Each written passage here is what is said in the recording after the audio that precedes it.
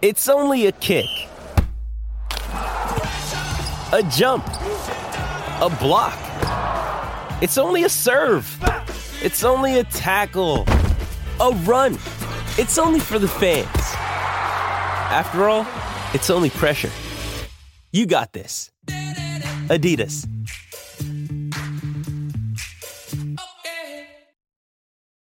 This episode is brought to you by Hyperice, the leader in advanced warm-up and recovery technology. They have tons of innovative products, like Venom-heated wearables to help soothe sore back muscles, Normatec compression boots to speed up recovery and increase circulation, and Hypervolt massage guns to improve mobility. Loved by athletes like Naomi Osaka and Erling Haaland. Try them yourself. Get 10% off your order with the code MOVE at hyperice.com. This episode is brought to you by Pepsi Wild Cherry. Pepsi Wild Cherry is bursting with delicious cherry flavor and a sweet, crisp taste that gives you more to go wild for. Getting wild may look different these days, but whether it's opting for a solo Friday binge watch or a big night out, everyone can indulge in their wild side with Pepsi Wild Cherry. Also available in Zero Sugar.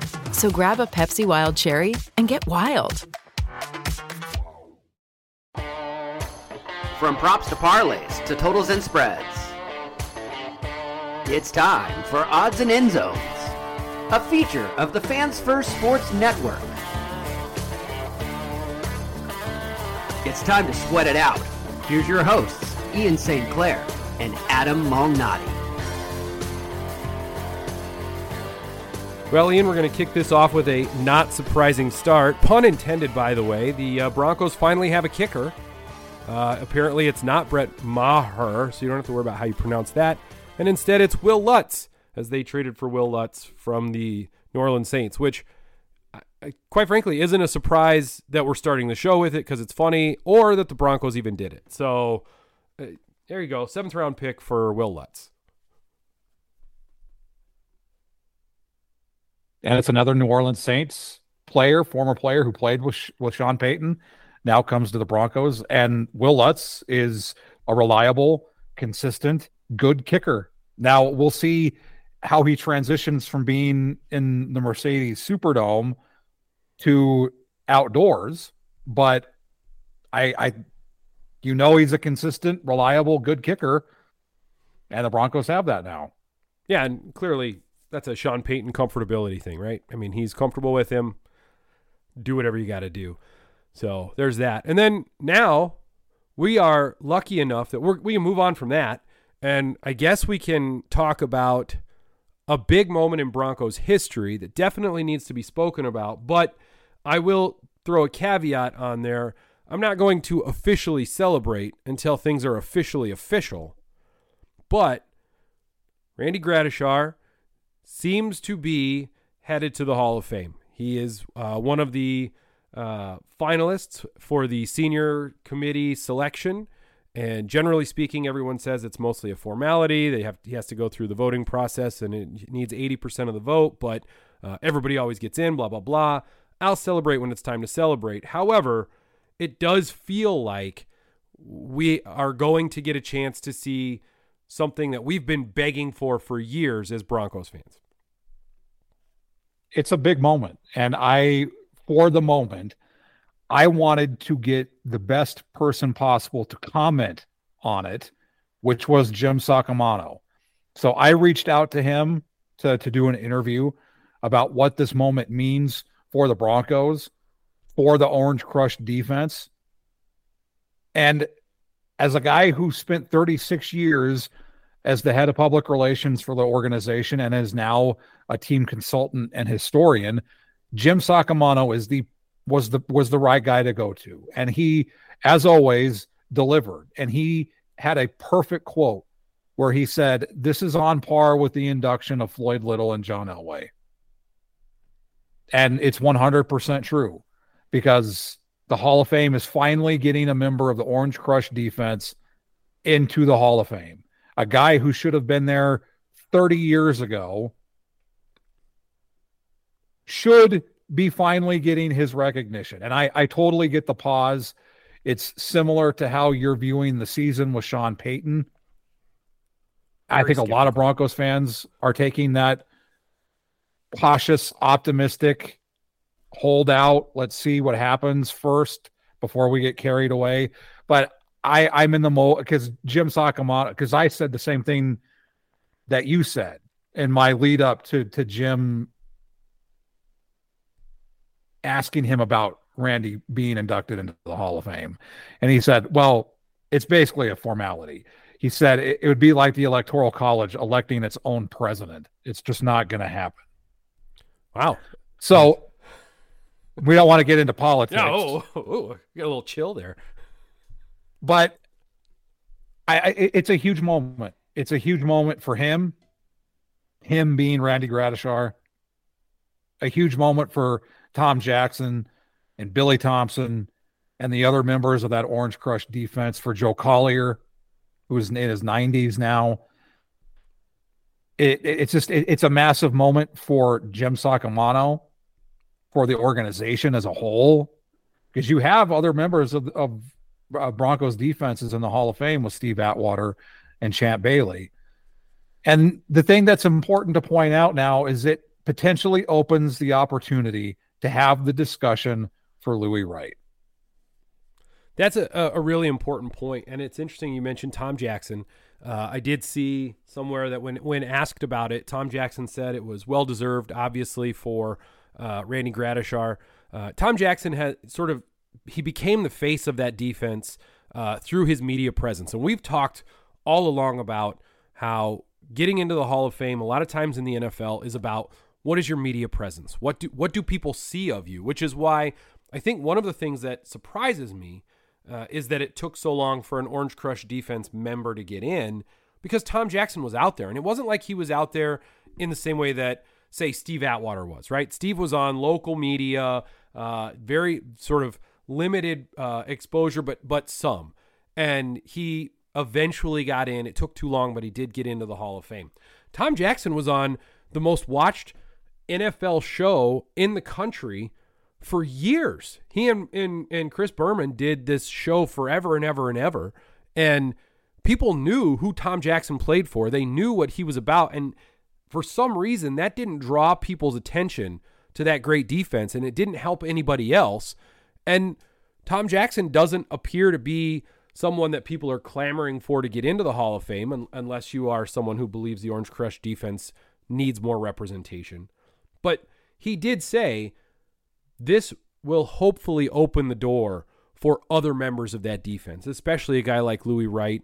I think Lyle Alzado is maybe not for the Hall of Fame, but maybe it'll open the door for him to get into the Ring of Fame like we've talked about. But this idea that team, that 1977 team in particular, but that group of players is finally getting a person who represents them, that was their leader, to go to Canton. It is a big moment for that group of players, for that generation. I imagine, talk about the old man, talk about your mom, people that were in Denver and in the Colorado area during that run, during his career. They will tell you he was great. And I also saw something interesting. I saw a clip, and I think we talked about Rich Tombstone Jackson a couple weeks ago, a clip about how he won't get into the Hall of Fame because he didn't get the same media recognition at the time of his playing days. And so we'll just have to enjoy him as fans of the Denver Broncos and know that he deserves it. Well, we don't have to say that about Randy Gradishar anymore. Hopefully, right? That's the idea here. And we shouldn't have had to say it. We shouldn't have to say it about Rich Tombstone Jackson. We could go on and on. The list is long but distinguished. So I'm not going to get into it, but it is hopefully going to be something that we can celebrate. I don't want to sound unexcited. I want to be excited. But again, like you said, I'm going to go ahead and reserve my excitement for the official announcement of the official vote that finalizes everything. That's where I'm going to go with this. And it'll happen, for those who don't know, the Saturday before the Super Bowl, which is happening in Las Vegas. I cannot wrap my head around that, given how much Roger Goodell and the NFL was so anti-gambling until they realized how much money they could make from legalized sports betting. And now the Super Bowl is in a place no one would ever thought it would be. No one listening to this, no one who's been to Vegas, no one who lives in Vegas ever thought the Super Bowl would be played in Las Vegas. Money is the biggest driver of all things, period. And especially the NFL, sports leagues in general. I remember many, many years ago, David Stern, no longer with us, former commissioner of the NBA, essentially saying we will never put a franchise in Las Vegas. Las Vegas always came up as a place to put a franchise for the NBA. We will never put a franchise in Las Vegas. It's too close to gambling. It was this like, there was this thing about you can't be close. Like if you put a sports team in a city where there's legalized sports betting, that sports team would become immediately corrupt. I always thought that was such a weird leap to make, but that was the idea. And all of the sports leagues sort of fell in line with that. Major League Baseball, NFL, NBA, NHL. And now you look at it, we get the Vegas Knights and the NHL. The NBA does so much. Won a Stanley Cup. The NBA does so much stuff with Vegas. There was like the Vegas League or whatever, where they played summer league stuff in Vegas. The summer league. It's like the NBA, the NFL, Major League Baseball, NHL. Everybody is figuring out that the money that you can make by tying yourself to sports gaming, to the betting world, is really, it's too much to ignore. And the integrity of the sport, which I just put in air quotes that nobody can see because this is a podcast, the integrity of the sport is BS. It's never been about integrity. Sports is about entertainment and it's about making money. And so the people who give you the whole integrity of the sport, gambling ruins it, BS, they do so because it's a line that they'd been fed by the leagues themselves for years and years and years. And now the legalization of sports betting throughout the country makes it so that these entities see the dollar signs, and that is where the integrity of the sport goes. It goes to the dollar signs. It doesn't go to, well, we've got to keep the sport clean. And guys like Shoeless Joe Jackson and Pete Rose deserved to be banned from baseball. He bet on his own team. But guys like Shoeless Joe Jackson, who banned for life, guys like Calvin Ridley, what are we doing with that? I mean, it's so stupid. The whole thing is dumb. And I love the idea of people being able to gamble and do what they should be allowed to do. It just, the line we'd been fed for years, just pointless, because it was just all about money. How much money can we make? Oh, we can make that much money? Well, fine. We'll go ahead and tie ourselves to that. It has nothing to do with integrity. I'll give you that. At least from the perspective of Roger Goodell and the owners, like that, there are still integrity issues involved in it, and I think there always will be, but it's fascinating how quick the tune changed when they realized how much money they could be making. It's all fake, right? It's all pretend. All the outrage is pretend until they don't want to be outraged anymore. And we accept it and live with it because we love to watch football and we love our Denver Broncos, and we do. I mean, I get it. We accept it because we are tied to it in a way that is emotional, right? It's how we grew up, and it's the things that we are most interested in. And I suppose that happens for people with other hobbies and other things that they do. And so I get it, but it does, you look at it and you just go, man, I just can't believe that it was that quick. But actually, yes, I can believe that. So, all right, we do have news, right? We have sports Broncos news that is actual team news. And I think the big one that we have to talk about that isn't trading for Will Lutz is the trade of Albert O. Albert O is being traded to the Philadelphia Eagles for, did I see this right? Is it 6th round or 5th round? I can't remember. It is a 6th round pick. 6th round pick. And we never have to hear broadcasters butcher his name ever again. He's only been in the league like 4 years, 3 years, whatever. And we still can't get broadcasters to state his name right. Albert Okwu Egbunam. You think you would go to Albert O and say, how do you officially pronounce your name? Oh, you don't need to. You can just Google it. Or just go to Patrick Smythe or someone on the Broncos PR team. How do you say this guy's name? Albert Okwu Egbunam. But now he's a Philly thing. We don't have to worry about broadcasters butchering his name anymore. Yeah, and it's an interesting move. Obviously, the Broncos got everything they could out of him for this trade. They were going to waive him. That was the early report. And then Philly kind of swooped in and said, well, maybe we'll give you a draft pick for him because, they wanted him, which I get. Because if you watched Albert over the course of this preseason, the dude balled out. Especially in the last preseason game. He was incredible in the last preseason game. And I was at a point watching that game where I was rooting for him to be awesome because the biggest sort of I think the biggest problem with Albert O is that for whatever reason, Nathaniel Hackett didn't like him. And maybe it was the blocking. If you look at what Mark Schlereth talked about earlier today, on cut day or whatever. He probably didn't fit the blocking scheme. And you probably could get the offensive weapon and the ability to block and all those things with other guys. And so you don't need to keep him. I get all that. That's fine. But the dude's an offensive weapon. And if you think about tight ends that can have an impact in the red zone, guys that are big, strong, can go up and get the ball, have some speed and agility and whatnot, he fits that mold. He really does. Is he... I'm not saying he's Rob Gronkowski, and I'm not even putting him in that, Jimmy Graham stratosphere where, in his great years, he was just going up and dunking on guys and whatnot. I'm not doing that. But he's clearly an offensive weapon that Philly looked at and said, yeah, Jalen Hurts would probably love to throw to this guy every now and then.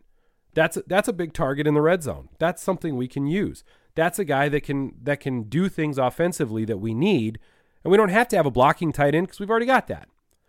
So Denver sort of got what they needed, but the fact is, I think it's another sort of finger-pointing moment at Nathaniel Hackett, who couldn't figure out how to incorporate someone that talented into his offense that was supposed to be an amazing offense.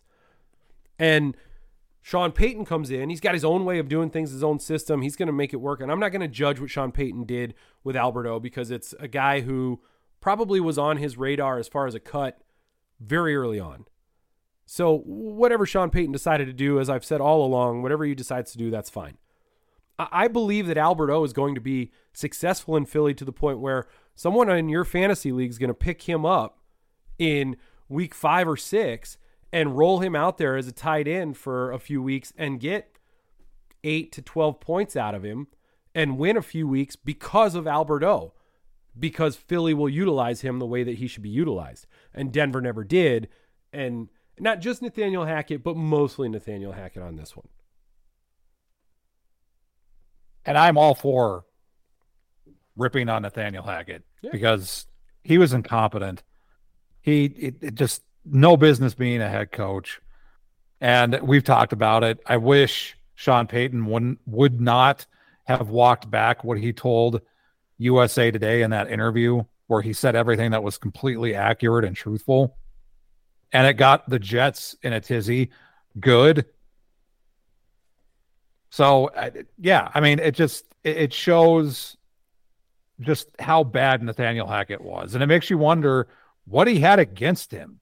Because whatever level of sports, there's always going to be favorites and those that coaches don't like.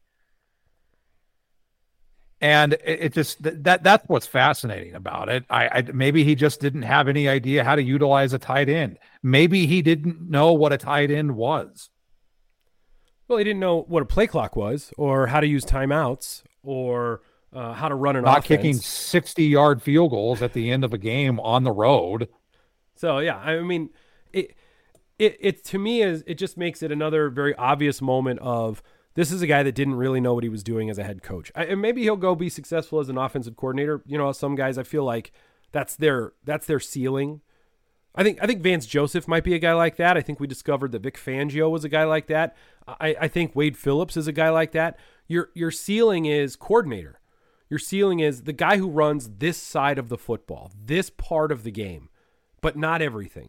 And maybe that's what Hackett's role is to be the guy that runs just that one side of the game. But I think I heard, or did we talk about this before? Even with the Jets, he's not even he's not even the one calling the plays in.